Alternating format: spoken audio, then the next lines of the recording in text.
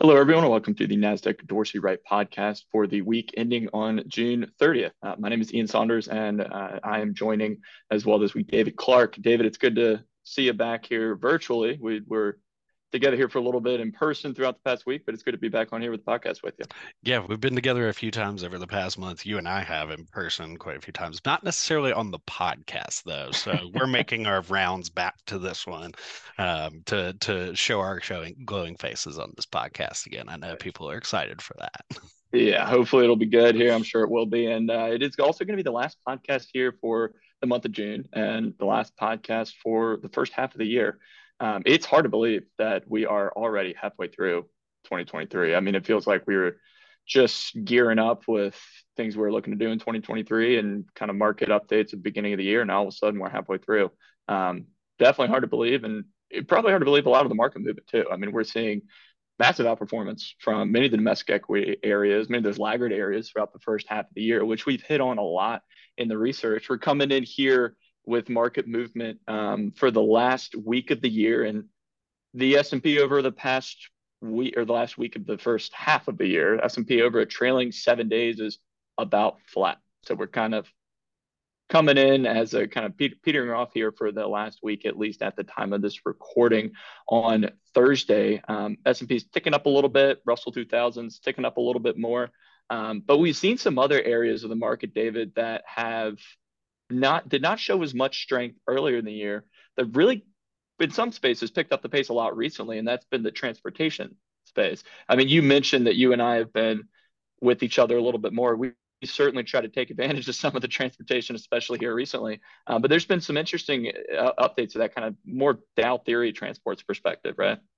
There has. So, I mean, sort of the first jump off point is the fact that on that asset class group scores page, we've seen that transportation group increase above the score of four, really for the first time in roughly about 2 years, if I'm recalling correctly. So, pretty significant to see it move above that score of four. And historically, whenever transportations is above that score of four, like many things, has a tendency to show some potential for performance or positive performance. Now, it's pretty the history only goes back to 2011, so worth bearing in mind there whenever we look at that performance. But nonetheless, it doesn't take away from the fact that when we look at that sort of Dow transportation average, which on our platform is the symbol DTX, it is rallied very significantly here recently. Actually moved back to a buy signal, has rallied well up into that mid 1500s level on its default chart, even further when we look elsewhere in it, it continues to be one of the more improved areas. Now,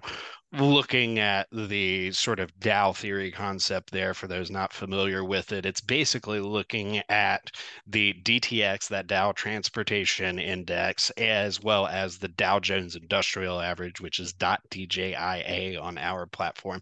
It looks for them to break out above prior resistance levels, either one right after the other or simultaneously, sort of in tandem.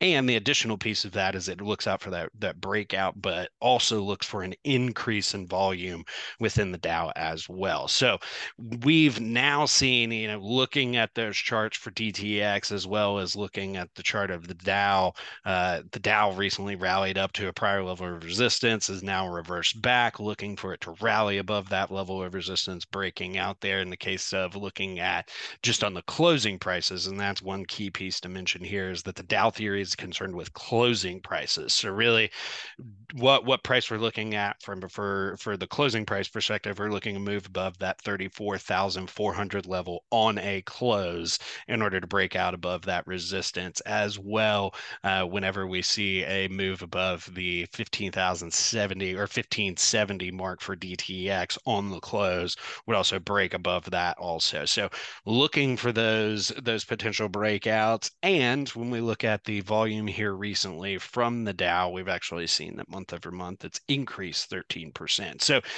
very kind of trying to summarize all of that in a very short amount of time. We're setting up well to see the potential for breakouts, and we've also seen the potential for in that increase in volume month over month from May to June. So really setting up for those looking for who are followers of Dow theory. And if it's able to break out, it would give a nice additional kind of piece for upward confirmation that we might have some more potential for upside out of US equities equities right now, Yeah. which would be a positive sign because we've been looking for additional participation from many areas for some months now. Yeah, absolutely. I think that volume point, David, that you mentioned too. I mean, that's something when you think Dow theory. I mean, obviously you think of transports rising and then followed by the Dow rising, right? But that volume, that aspect of it, I think is pretty important too. And when you mentioned largest current increase since September, right? It's also the Hmm. first time we've gotten an increase in back-to-back months, right? So we got an increase in May, Hmm. 7%, and then an increase this month at 12, 13%, at least at the time of this recording in volume on a month over month basis. I haven't gotten that in the past year. So we're Well, seeing this kind of consistency from a volume perspective on back-to-back increases, mhm. which I mean just adds to the kind of positive confirmation that you could potentially see if we do get that return to the upside there for the Dow. Well, and furthering your point, when looking back at the last time we've seen a notable increase in that type of volume, and we noted back to September of 2022, folks remember the market was moving notably lower in September 22. So the fact that we're seeing that increase in volume along with an actual increase in sort of absolute price, if you will, a little bit different story now than what we saw back in sort of the latter part of 2022 when we saw some of these breakouts with the two indices not quite happening in tandem, but also not seeing the increase. It's sort of eh, it's weird to call it a perfect storm, but almost in a way, you're getting all these pieces falling in place. So Yeah. definitely gives you some bodes well for a high level of positive evidence. So Yeah. adds to it. And you mentioned, I mean, a positive or looking at a perfect storm. I think a lot of the stuff that we would talk about within transports space, right? I mean, you think in the general looking at what planes, trains, and automobiles is the Hmm. what you alluded to earlier. I think that kind of classic movie. The perfect storm hopefully is not something that you see. We hope looking for not that many storms when you're thinking about planes, right? Hmm. We've seen a lot of storms here recently that have unfortunately caused a lot of flight delays, but you're seeing that kind of perfect storm play out pretty well for the broader airline space. I mean, just looking at that U.S. Global Jets ETF as one of those broader representatives, as a near perfect 5.93 fund score, shown pretty sharp improvement, especially over the past month. Yeah, and at this point, rallying up to match that prior resistance level that it saw in February at this, and much of that is on the backs of two that have taken most of the headlines here recently, two primary airlines that have taken those headlines, Delta and American being the two, DAL, AAL. Would just this week have gone from being low attribute 2 for 5ers to high attribute 4 for 5ers with pretty significant rallies. And looking at that chart of Delta, we actually saw it give a market RS buy signal following Tuesday's action, also reversed back into a column of X's on its pure RS chart following Tuesday's action, giving it those two additional attributes, but has been on a buy signal since earlier this month. And with today's action, actually rallies up to 47 on its chart for a 2-year high on the stock. So have seen many of these rally pretty significantly, and especially Delta and American along with Jets. You're looking at pretty overbought pictures right now within some of those stocks. Yeah, I mean that's Delta's what almost its intraday level is 173% overbought. I mean, you saw that strong that break back through to a positive trend. It's breaking out to a 2-year high with movement up to 47 today, but 170% overbought is That's certainly the highest Bitcoin we've seen. readings. Right, right. Certainly the highest we've seen in several years. I mean, initial support on that chart is not coming in until around the 33 level, which is kind of down just below the midpoint on its trading band. I know as we alluded to, we've done a fair amount of kind of traveling over the past few weeks, and I've certainly had a few issues with Delta with some cancellations here. So hopefully that'll translate into a little bit of a pullback from a price perspective into a little bit more actionable trading range, because this would not be a stock that be looking to jump into given just the massive stem that you see it on here right now. Well, and that'll be a common theme that you see with a lot of charts, especially within the tech space and even within the airline space now. Cruise lines could also possibly be thrown in there as they've seen pretty strong rallies. And now, really, you're just looking for chart normalization. You're looking for normalization at current price levels, really building nice levels of support and allowing you to potentially exit and then possibly have another exit if you need, or entry and then exit for the position that's a little closer to current levels. But planes aren't the only thing that we've seen improve here recently. We've seen some improvement out of that automobile space. Tesla's obviously garnered a lot of the attention in terms, but one that's sort of quietly, if you will, almost shown some decent improvement here recently has been Ford. It's technically a two for fiver right now, but ultimately it has returned back to a buy signal and has rallied up to resistance or above resistance there at 1450, currently sitting at $15 with today's action, highest level we've seen since August of last year for the stock. And some of that I know is attached with what's gone on in Ford and Tesla's relationship, but it's worth noting that you're seeing improvement out of elsewhere in the auto space, just outside of Tesla, if you will. Yeah, absolutely. I mean, Ford's still a 2 for 5 attribute name. So, I mean, it ticked up earlier this month from a 1 for 5 or to a 2 for 5 or kind of at it going back to a column of X's on its market RS chart. But you're seeing today's move, as you mentioned, going up to 15. It does move it into overbought territory. Again, a consistent theme, like you said, with a lot of these transport names, but breaking a spread triple top there after it's back in a positive trend. We're not seeing today's move is going to be enough to even add an X on its market rel strength chart, but it doesn't have a ton to go before it gets back to a buy signal on that chart. You're looking at about another 10% outperformance relative to the market, 10 to 15% there in order for it to move back to a buy signal. So not out of the realm of possibility, certainly, for a stock that's up 27% year to date, another 10% when you're looking at some names like Tesla that are up over 100% year to date. Right. Another 10% doesn't seem that too extreme to see there happen for Ford. So that's definitely an area that we're monitoring there. You got initial support coming in at 1150, which is also about where that bearish resistance or negative trend line is going to be located. But when you're thinking about Tesla, you're thinking about Ford. You got to think about companies that are going to be taking up a lot of these cars, or at least a lot of cars you see out on the street, right?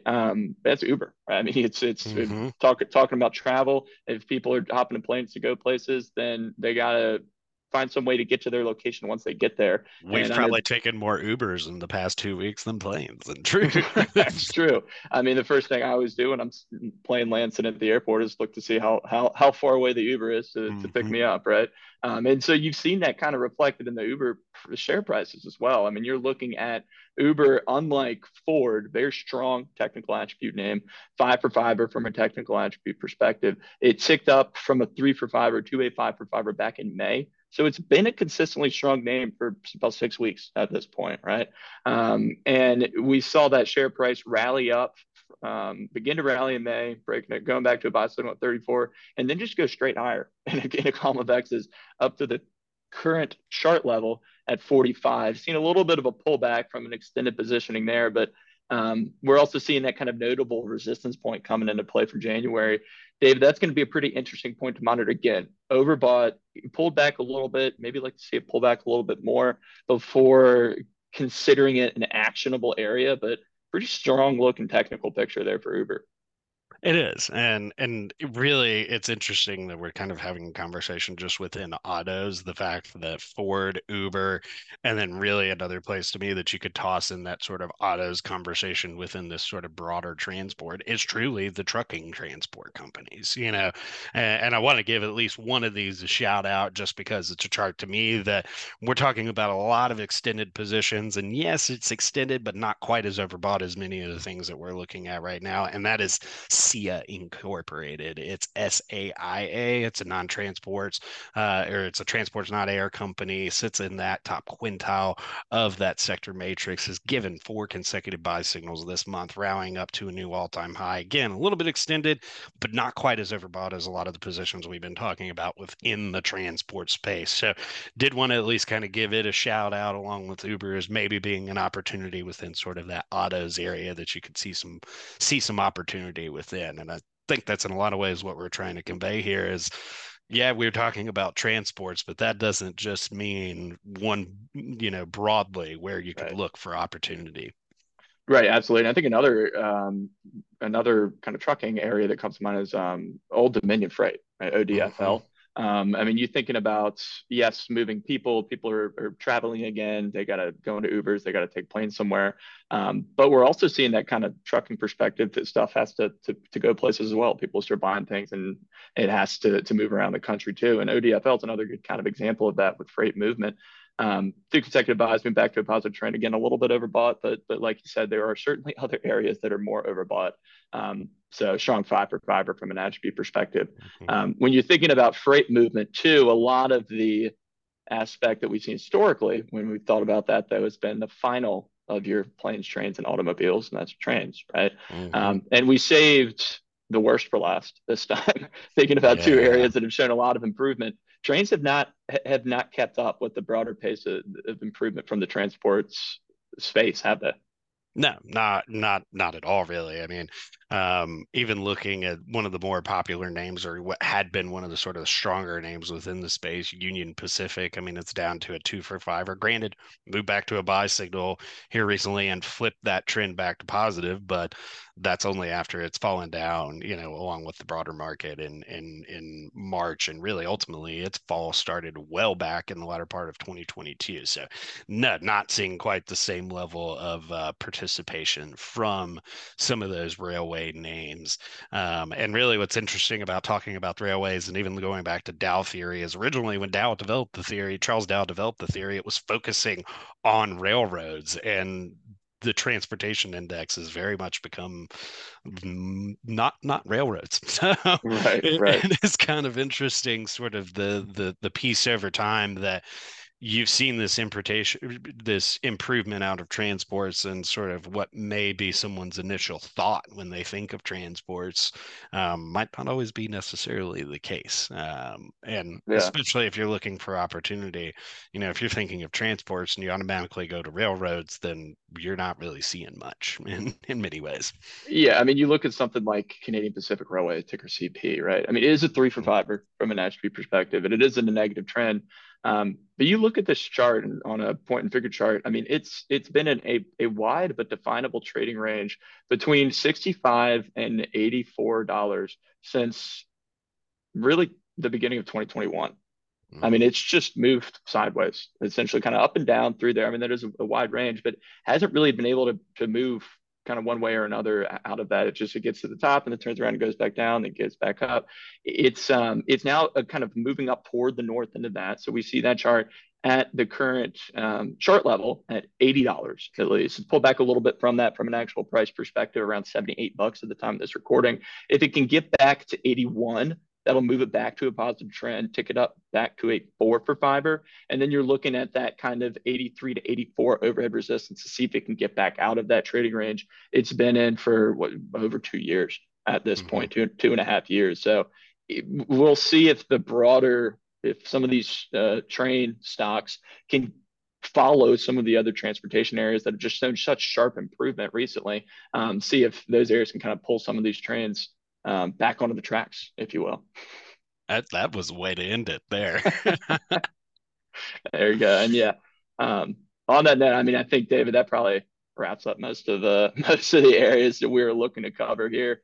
Just a quick housekeeping note: we're not going to be having a podcast next week, given the holiday week, but we'll be back strong in for the week of July, starting July 10th at least, so ending the July 14th with that next podcast. It's going to be coming out, and we'll be talking to you there about what movement we see going on in the second half of the year. So, David, good to be back here talking with you.